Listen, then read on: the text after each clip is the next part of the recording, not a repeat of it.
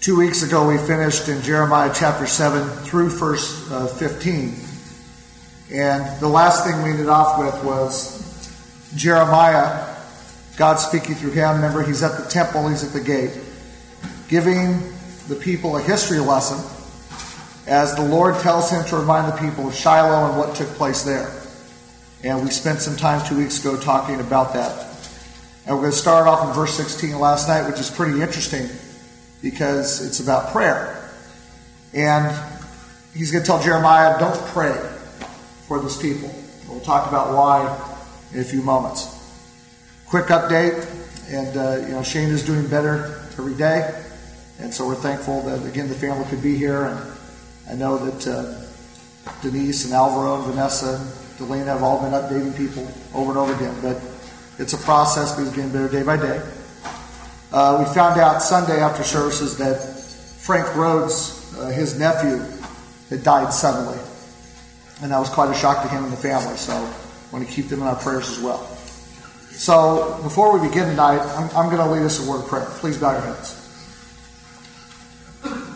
Lord, our merciful and gracious Heavenly Father, we humbly bow before you now, giving thanks for your Son, who died on the cross for our sins and was resurrected as the perfect sacrifice, that we could have hope of eternal life.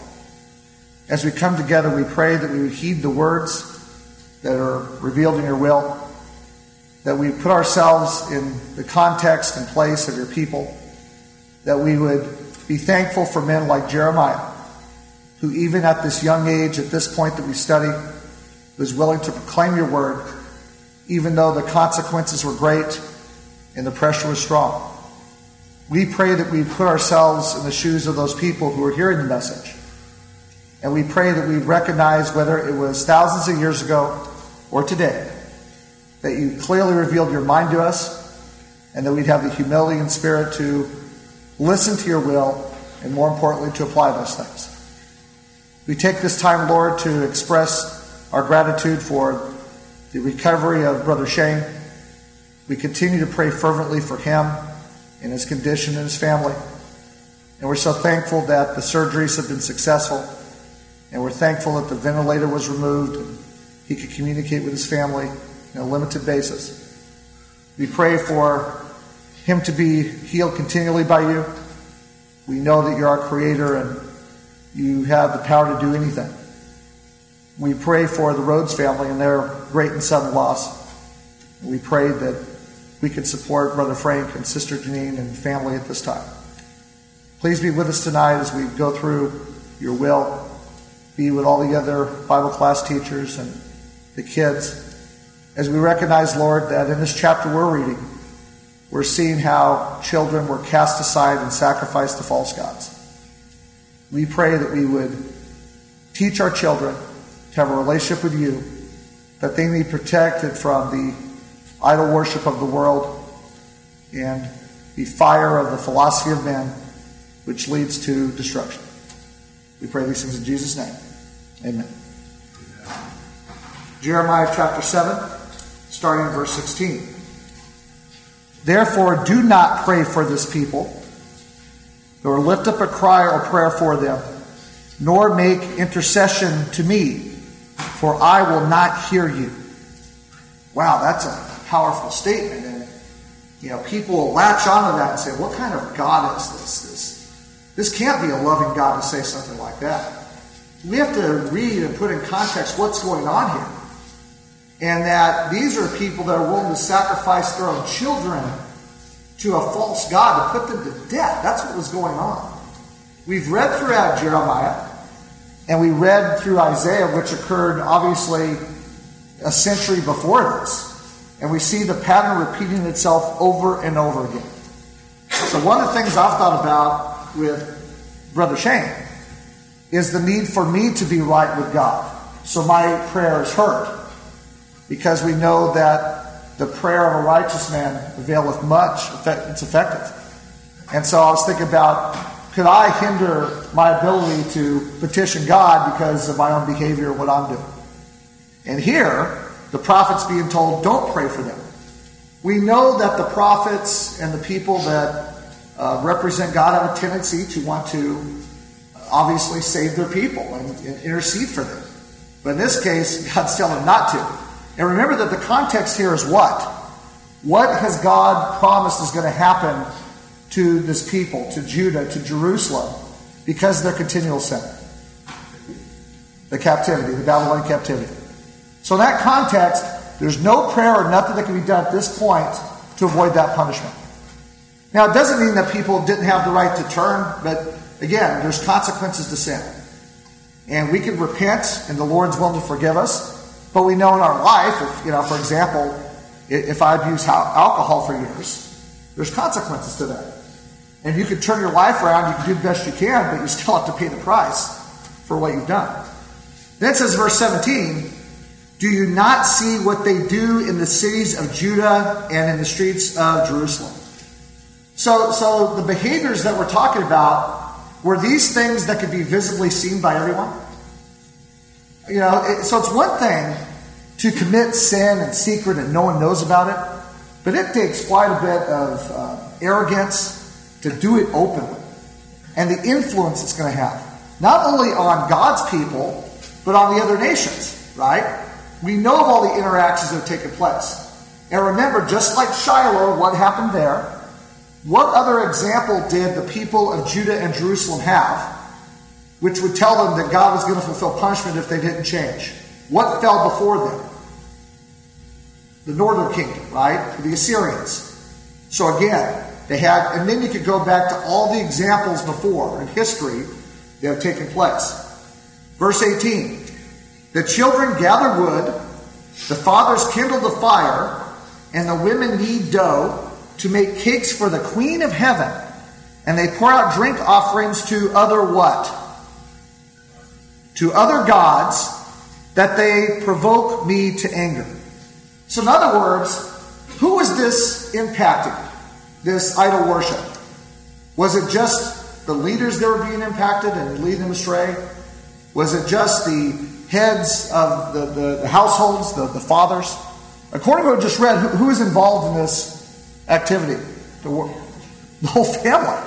And again, now, so imagine, so instead of doing work for the true and living God, they're doing things and participating in this idol worship. So the whole household, everyone is being affected by this. Verse 19, and we know again about the Lord through the prophet asking questions. Verse 19, do they provoke me to anger, says the Lord? Do they not provoke themselves to the shame of their own faces? So again, not only does it affect their relationship with God, but it's for their own doom. It's for their own destruction. It's for that. All right, anything you see there in those verses, 16 through 19, that stood out to you? Yeah. Well, that verse you just referenced about the whole family being involved in sin. I mean, I've heard people say before, oh, well, I'm not going to try to, have my children sway a certain way. They need to decide for themselves. It's like, well, no, you're the one, you're the parent. You're the one that when they're young, you're the one to show them the way to go. You set the example for them. And I think there's a lot of people that unfortunately think, oh, I need to just let my kid figure it out on their own. But even here we're seeing, your kid's going to follow what you do, right or wrong. When they're young, they have to be your example. And the sad thing is they were using that in such a wrong way. The whole family was carried away in sin. I thought about the same thing you did. And of course, we're letting kids figure out their own gender now, at a young age. A 5-year-old determining, I want to be this or that, and let the 5-year-old call the shots and make decisions, which we wouldn't allow them to in any other context. We wouldn't allow them to make decisions about their bedtime or about what they eat. Because they're 5 years old. They don't have the wisdom to make that decision. But I was thinking of Little House on the Prairie, when they had Percival, and he was Jewish and she wasn't, and the whole debate was how they're going to raise the child. And it was spun as this positive thing that, we'll sort of just incorporate the best of both worlds. But as Kim said, there's going to be, even if you don't have an influence, you have an influence. And imagine that a household for a child where one parent does one thing and the other parent does the complete opposite. Now look, that happens. Is that a reality sometimes in some households? It is. And so for someone who's a Christian in that situation, you just got to do the best you can. I understand. I mean, there's nothing perfect here.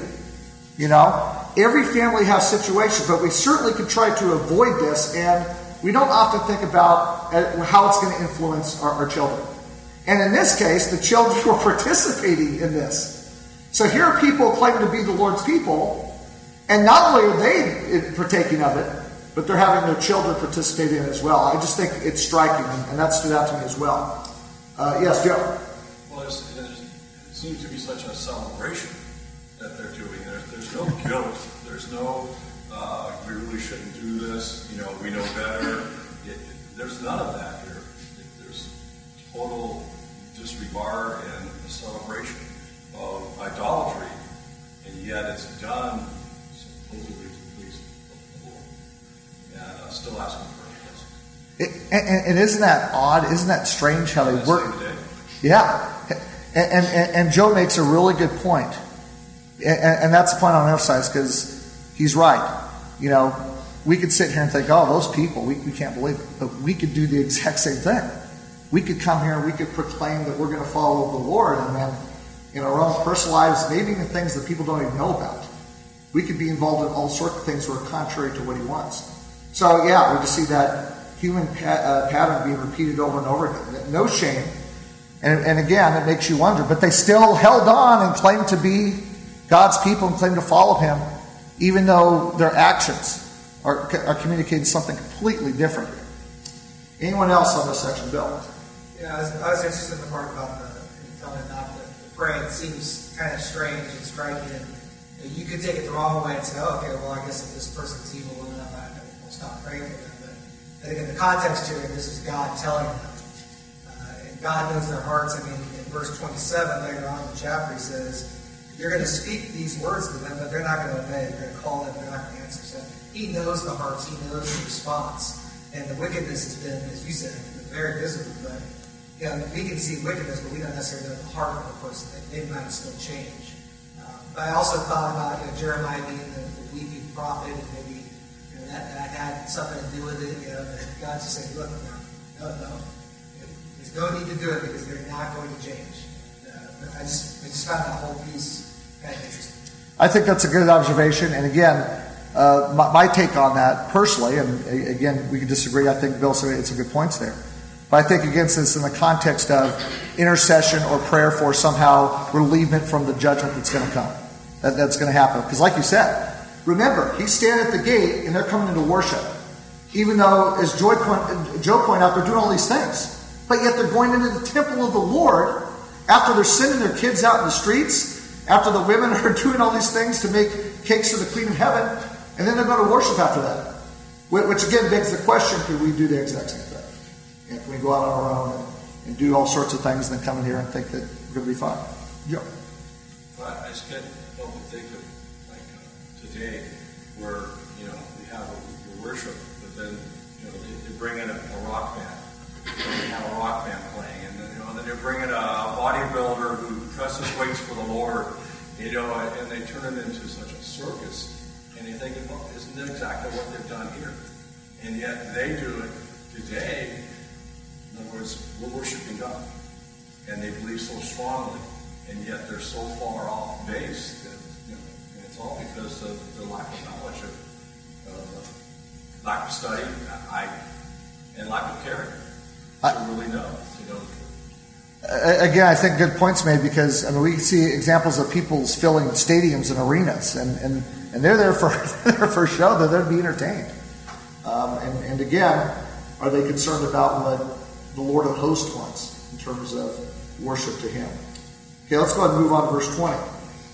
Therefore, thus says the Lord God, behold, my anger and my fury will be poured out on this place, on man and on beast, on the trees of the field, and on the fruit of the ground, and it will burn and not be quenched.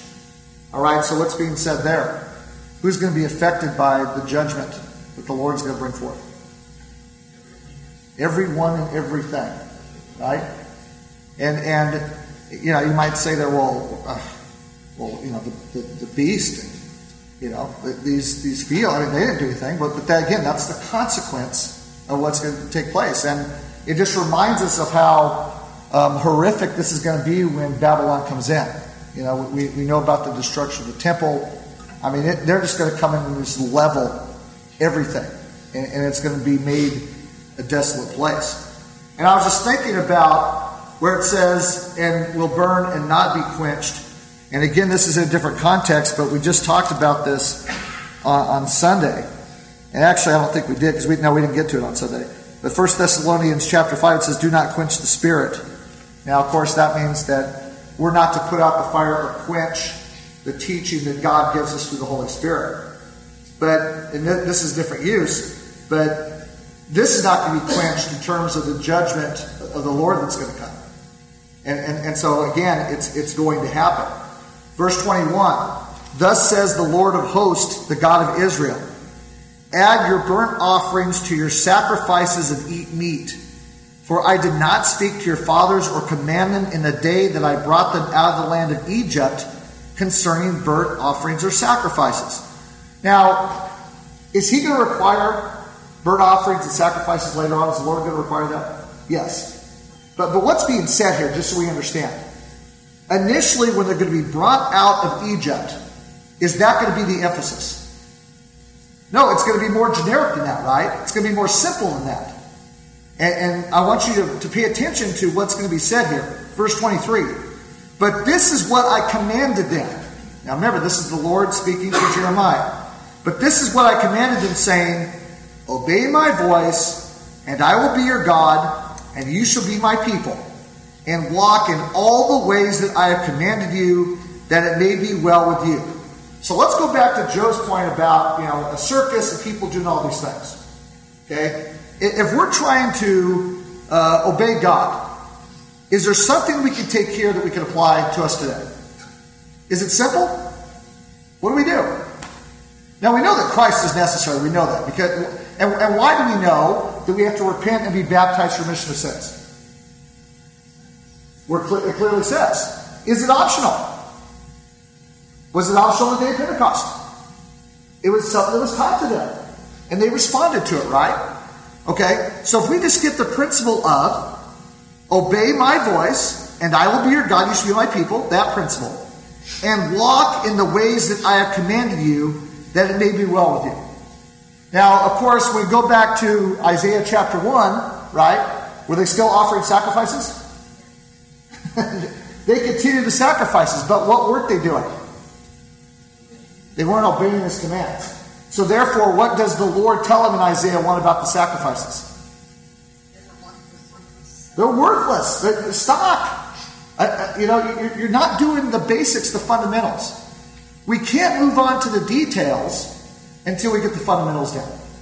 And so if we never come to the point where we're willing to submit and listen and obey what's commanded to us and have that relationship with God, which is only possible for us through Christ, then we can't get to the details. Now let me ask you this. Can we as disciples or Christians get really good in doctrine and the details, but forget the basics? And if we do so, are we going to be acceptable? I might be able to tell you about marriage, divorce, remarriage. I could tell you all sorts of doctrines and things, but maybe I don't have the love for the brethren I need to have. Maybe I'm not doing the work that God wants me to do. But I know what the Bible teaches. I'm sound in doctrine, and I won't be persuaded that way. Is that enough? I think it's important for us to remember, again, what we're commanded. And what did Jesus himself say? If you love me, what? Keep my commandments. Spoken from Christ himself. Play your part. Well, it kind of reminds me of what it says in James about being doers of the word. It's important that we do something and that we live the life of a disciple. And knowing the truth is important. We need to be able to know those things, but we have to live it as well. And so it's kind of like, I find myself, since we've been taking on more of a role of preaching, I've been finding myself in my prayers, asking for the wisdom to be able to develop good lessons, but also to understand that I need to practice these things as well. Because it can be really easy preach and just say, okay, yeah, these are the things you need to do, and not apply it to yourself. A lot of us, I think, we're good at that, because sometimes we start with ourselves. But it's just something I've been thinking about a lot more lately since I've been on the other side of the pulpit a little bit more. Well, it's a lot easier to preach than to do it. It's a lot easier, and it's also easier to tell other people to do it than to do yourself, right? Because again, we don't judge ourselves always correctly, and that's why Paul says we can't judge ourselves, right? We have to look in what God's word is into evidence. Yes. It reminds me of Revelations. He talks about the church of Ephesus, all the great works that they did, but we talk going back to the basics. They forgot the first love. They forgot who Christ was and their love for Christ and their motivations for doing these things. And you talk about going back to the basics. Well, and I think that's a good point, because I think, and I've heard of congregations, and all of us have had experiences where you get these battles, where you go through things in your personal life, whether it be health issues or disease, and you forget, because again, you're just overwhelmed. And you're so busy trying to deal with problems, you forget again the blessings you have and the responsibilities you have. So I think what Joe cited, and we take a look at all the churches in the book of Revelation, the 7 churches, and each of the different problems. And the fact that they were expected to correct those problems. And remember, the example that Joe gives, the Ephesians were applauded for standing up for the truth. But I still have this against you. And they were expected to correct it. And remember, what was the context of the book of Revelation? What were those Christians going to face in Ephesus? They're going to face persecution, right? And again, Ephesus is interesting anyway, because we know the battles that they went through. We know about Paul warning the Ephesian elders. We know the history. And again, that makes it interesting as well. And that's a really good point. Anyone else so far through this verse? All right, continuing on. So again, if we get nothing else tonight, and again, is this something basic that anyone can understand? So let's say we talk to someone, they say, no, I want to follow God. Is this something simple that we can teach? And then obviously, we connect to Christ, because that's obeying God. And that's the way to salvation. That's important for us to remember. Verse 24, yet they did not obey or incline their ear. Now notice this. What are they going to follow here? What's it say? But follow the counsels and dictates of their evil what? Hearts. Okay, so who are they listening to? They trust in themselves, right? And again, we've talked about the saying, let the conscience be your guide. What's the problem with that concept? The conscience being your guide. Might not be said properly. The conscience could be wrong, right? So, I could have a navigation system. Have you ever done this? This happened to me recently. Where you ask Siri, you ask to navigate somewhere, and then it has something of a similar name, and it puts you way off. So I asked for this restaurant, and I started driving without realizing it, and then I realized that it was driving me 3,000 miles away to a restaurant of the same name like the East Coast. So I hope I would figure it out eventually, after a while. But that's because it's set wrong. And we don't give the Bible credit sometimes for all these sayings of men that are rooted in the Bible, like, the blind leading the blind, all these different phrases. Well, tell me if you've heard this one before. And went backward, not forward. How many of you heard that type of thing before, right? We're not progressive. Now, it's interesting because, again, and I want you to notice the change here. I've mentioned this before briefly. I'm just using this to illustrate something, not because, again, I want to get caught in politics. But was the term progressive in politics 100 years ago? Was the term progressive, did it mean the same thing 100 years ago that it means today? To progress society. So what was it 100 years ago politically in this country, progressive? Well, we need to get rid of alcohol. We need to get rid of prostitution. We need to get rid of gambling. Right? Is that the progressive agenda today? No, the way we progress is, we just go, anything goes. And it's interesting. And did you notice, by the way, and have you ever thought about this? How many of you are old enough to remember the term progressive not being used for the left or for the liberal? How many of you remember that? How many of you just thought about this? It's like when we said that, we started calling ourselves progressives. And by the way, isn't that a nice PR trick? Well, I want to be against progress. So, I want to be on the progressive side, because if you're not with the progressives, what does that mean? Oh, you must be standing with progress. And I just thought about that in terms of, now, did they have the information to go forward, not backward? Now, remember in the context here, right? When the Lord uses the example of the commandments, okay, go back to verse 22. For I did not speak to the fathers for a commandment in the day that I brought them out of where? The land of what? Egypt. Now, do you remember? How many days should it have taken them to leave Egypt and go into the promised land? How many days should it have taken? 11 days. How long did it take them? So that phrase, going backward, not forward, did it apply to his people when they left Egypt? Why did it take them 40 years? I mean, again, and this has been illustrated, you can look up for yourself a map, and you can see it's sort of direct. So what happened? Because they refused to listen to God and did their own thing. Right? And by the way, another phrase that we use in the world, that's learning the what way? The hard way, right? I mean, I think you try to impress this by young people. You don't have to go through all this. You can learn from what other people, oh no, I got to learn for myself. That's another thing that we start talking about. So then we're going backward, not forward. Any comments of what? I was thinking about this when it talks about the dictates of their evil hearts and how, we could kind of think, well, I'm not evil, I don't do evil things. But if we're standing at odds with something that God says is true, then we're following the dictate of something evil. And I think sometimes people don't really recognize that. Because, you talk to people who maybe have fallen away from the Lord, and they say, well, we're not evil, we do good things, we're good people.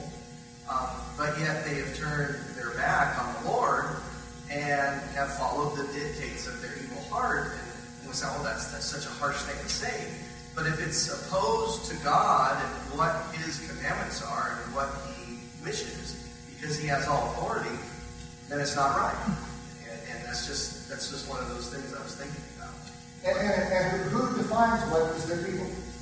God. It has to be God. There's nothing else. And again, so when I get in a conversation with someone and they impose some moral judgment, and I know that they have no belief in God, I say, I use their phrase on it. You can't judge me. I said, what basis are you judging me? And then they go, well, because what the majority thinks of men. Well, then you're citing the philosophy of men. And so again, it goes to that principle, if there's no God, what should we do? If there's no resurrection, then I'm leaving right now, see it.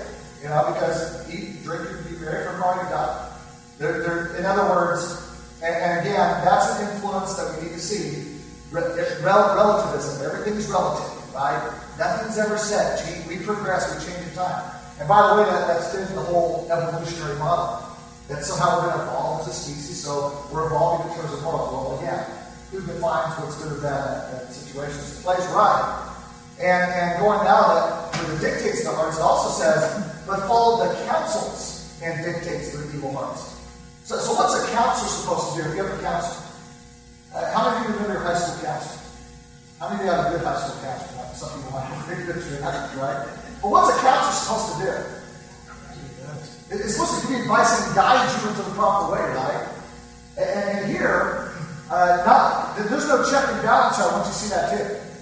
If we don't have someone else verifying the information, and we're just going off on our own, then we're just falling into our own realism, and we can get sideways quick. Anyone else on that verse? Yeah. I really just like that thought about they went backward and not forward. I know, Bill talks about this a lot. In general, it's just, you're either growing or you're falling. There is no comfort zone. I think it's so nice to think, though, I'm checking the boxes, I'm coming to church, I'm sitting in the pew, I'm here, I'm good, I'm in the club. But that's not what God wants us to do. He wants us to keep growing. And if we're not, daily causing ourselves to think things and grow, then we are falling backwards. There is no, that they were obviously really falling backwards. They were relying completely on their own thoughts and desires completely. But I think we can even be in danger of that when we aren't causing ourselves to stir our minds as to how we can grow. We can be comfortable, or we can put it in neutral, or we can sort of cruise. And I couldn't help but think about this morning when I was making the team run for like an hour. Because they did so well yesterday, and they really went backward. But enough of that. Verse 25. Since the day that your fathers came out of the land of Egypt until this day, I have even sent to you all my what? Servants and prophets, daily rising up early and sending them. So in other words, what's the Lord reminding them here? He's been trying to help them. He's been trying to help them, right? Have you ever known an individual, and it doesn't have to be in a religious context, it can just be anyone, like with Clay, Bill, and students or whatever, but where you try to help them, you try to have multiple people help them, and they just refuse. They simply refuse. Now, how important was it for the Lord to send these servants and prophets? When does it say that they were getting up to do their work? Daily. So it's not just like once a week or having to check it in a month. Daily rising up early and sending them. So what does that indicate? If we rise up early and do something, what does that indicate about that task? It must be important. It's a priority. And again, I just think of this principle about what's the first thing I do when I get up? Can I direct my mind to set a whole day when I get up that's going to be devoted to the Lord in some way? To get my mind right for the whole day. You know? And again, that's just a thought, suggestion. Verse 26. Yet, hold on, take your stick here. Get it for a second. Yet they did not what? What's it say?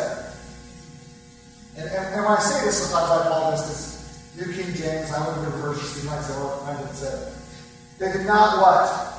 Obey me or incline their ear. And we've seen this before. But what did they do? But stiffened their neck. And what does that indicate? What stiffened their neck? Stubborn is the bracing themselves, right? The calcifer is stiff on our neck, but we're going to refuse it. And then it's interesting. Because again, what do we know about their ancestors? Did their ancestors do right? No, they had some problems, right? Remember what we studied earlier when we're being compared to Israel, to the northern tribes, as a sister relationship? And do you remember what it says? You did worse than your sister did. Earlier in the book of Jeremiah. What does it say here? They did what? Worse than their fathers. So again, and now let me ask you this. Why would it be worse than their fathers? What's the difference here? They're both evil. They're both sin. So why is it worse than what their fathers did? It's not what happened. They have all this history and they're still doing it. So how many of you agree that sort of makes it worse, right? I mean, they have all these examples to learn from, and yet they did not learn. So I was thinking again about generations and generations of the Lord's people and the cycles that it's gone through. And, well, I don't know. It's a secret. So, but, Brother McKay, Jim McKay's going to have a birthday coming up. So don't go call him and say, But I think about, for example, someone like him and being an elder and the different things he's seen and the experience and wisdom he has and the battles he's fought, which we don't necessarily think of right now, right? We take, like, for example, how many of you know here in Ontario that, and again, you can talk about this, there was a point where they were debating orphans' homes way back. That was an issue. You might say orphans' homes. And some might say, well, I don't even see a problem there, right? Because that's not a battle that your generation is at face. Or, the second serving of the Lord's Supper on Sunday night and how that was associated with wartime. We haven't been through World War I, World War II. We have no idea what previous generations have gone through. And I'm including myself here, I'm not just talking to young people. So again, we can forget, but we should be able to learn from their experiences, what they went through. And that's one of the reasons why it's important to really value the wisdom of those who are older and wise in the Lord and learn from their experiences. I just try to soak that up because, again, of all the things they've seen and been through and done it, and I think it's sort of fascinating. So I just wanted to point out again the generations, but we see that cycle again and again and again. Now here's the thing.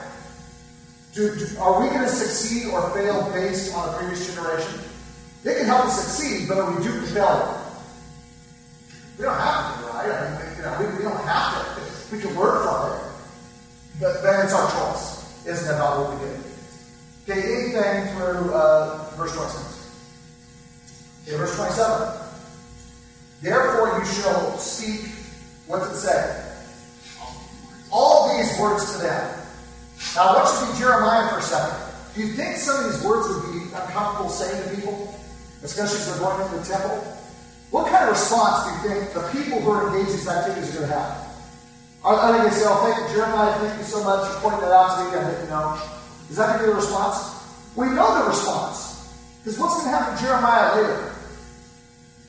He's going to be put in prison. And what's going to happen to him at the end? He's going to be sent to Egypt. He's going to be exiled, right?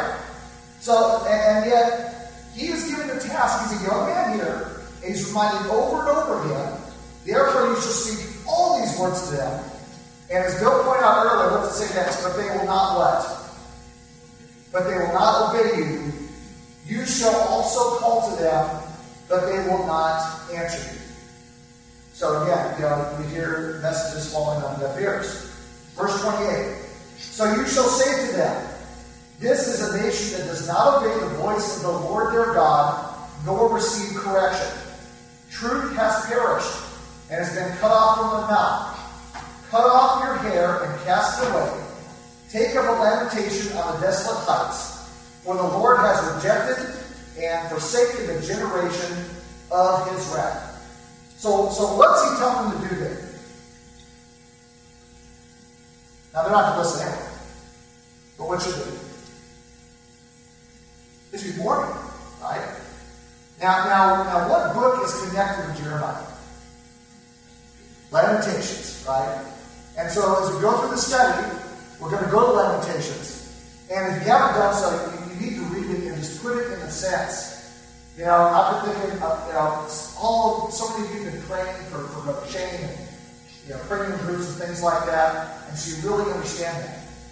Really put yourself in their shoes about mourning what's happened to your homeland that's been desolated.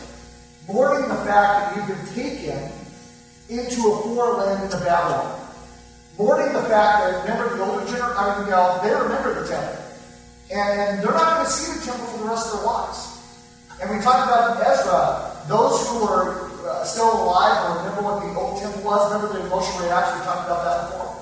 But try to put yourself in those things.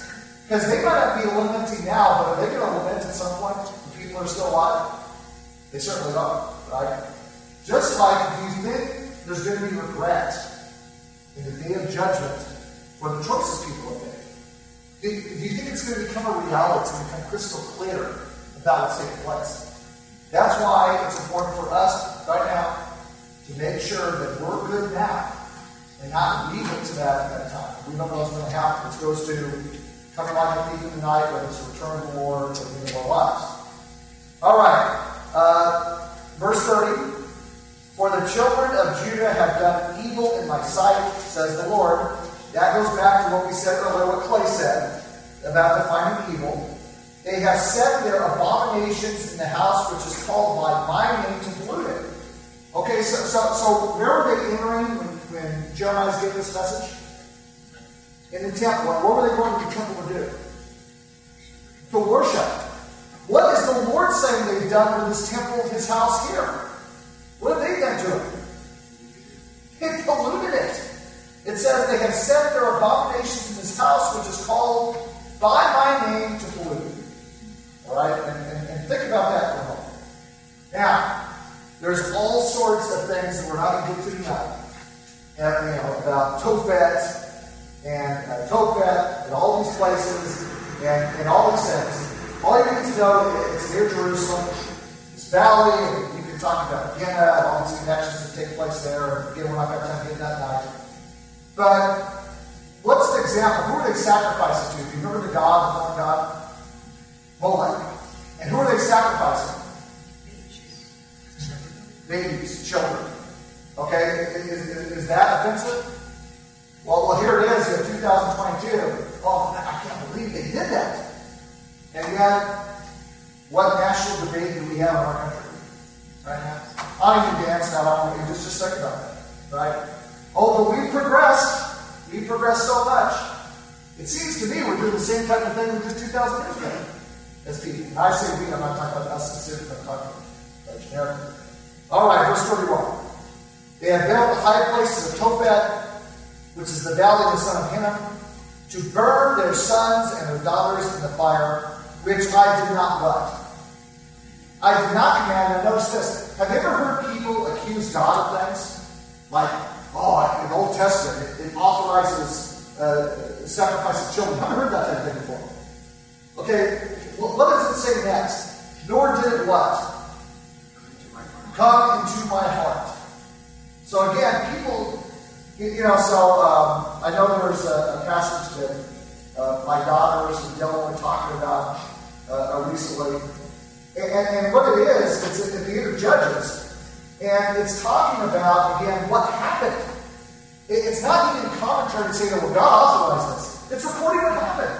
And we have to be able to distinguish between what God authorizes and, in other words, we get the whole truth with the Bible, don't we? We get what actually took place and what happened. And again, some people want to say, well, it's in there, so therefore God must think it's okay. No, it doesn't mean that at all. And it's ridiculous to come to that type of conclusion. All right, anything in that section there that you saw on the comment? Well, we're gradually going through this tonight. I don't know what's going on. Okay? And I'm going to go back next week and talk about the rest of this. But let's get through the rest of the chapter. But I want to go back and talk about the cross references. You probably would a lot. So let's go to, verse 32. Therefore, behold, the days are coming, says the Lord, when it shall no more be called Tophet, or the valley of the son of Hinnom, but the valley of what? Slaughter. For they will bury in Tophet until there is no room. Boy, this is a gruesome sight, isn't it? Doesn't this give you a picture of what the judgment's going to be like? Because sometimes we can talk, for example, about, 70 AD Jerusalem fell. How many of you have taken a look at the accounts before, the historical accounts of what took place in 70 AD? How horrific it was.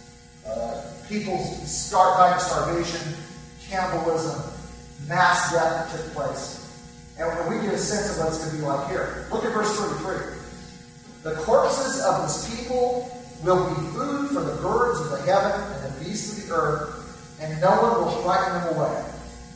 Then I will cause to cease from the cities of Judah and from the streets of Jerusalem the voice of mirth and the voice of gladness, the voice of the bridegroom and the voice of the bride, for the land shall be desolate. All right, so any thoughts on those verses there? So how significant, how powerful is this judgment going to be? The captivity, the 7 years of captivity, and people. Do you get a different sense? I mean, sometimes we just get a sense like, they just loaded it up and took it to Babylon, and no one was hurt, everything is sort of the same. Is that what took place? It is gruesome. Now, when we talk about the Assyrians and the northern kingdom, was that gruesome? Yeah, and could they have learned from that what was going to take place? Certainly. So again, it's important for us to think about that. All right, anything from chapter 7? We're actually in chapter 8. Okay, we're not going to. Go ahead. Sorry. No, I'm glad. I'm glad because I think my notes are in the cell. We've said this before, but just kind of thinking about this entire chapter again. Verse 28 again kind of caught me again as it says in that verse, truth has perished and has been cut off from their mouth. And I think, okay, their mouth, what's coming out of their mouth, and what's that a reflection of? What's on their heart, what's on their mind. And it's just, it keeps coming back, at least in my mind, the same basic thing. It actually goes back to what you talked about earlier in the chapter where you said in verse 23, just how simple it is, right? Just to hear, to obey my voice. It really is simple. We complicate it, but it really is simple. What is on my heart? What's on my mind? And my constantly, it takes action on me, those things on my mind. And by truly thinking and dwelling and meditating about who God is and what He's doing. You don't get a sense of these people having any thankfulness or regard for what God is doing. Well, and real quick, when we simplify it, if we follow Christ, does that simplify things? If we say, no matter what comes, I'm going to follow Christ, does that simplify things for us? Tell you real quick, you're complicated. I was just saying that with this powerful language at the end of this chapter, God doesn't enjoy this. People have made this choice themselves. And it's kind of like people today will argue, well, how could God be so cruel as to condemn people in hell? That's not a loving book.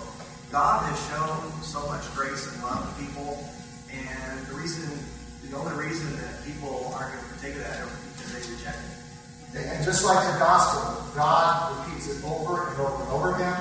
And that's why we are given the responsibility to take the gospel and tell people what Christ did and get them to think about it.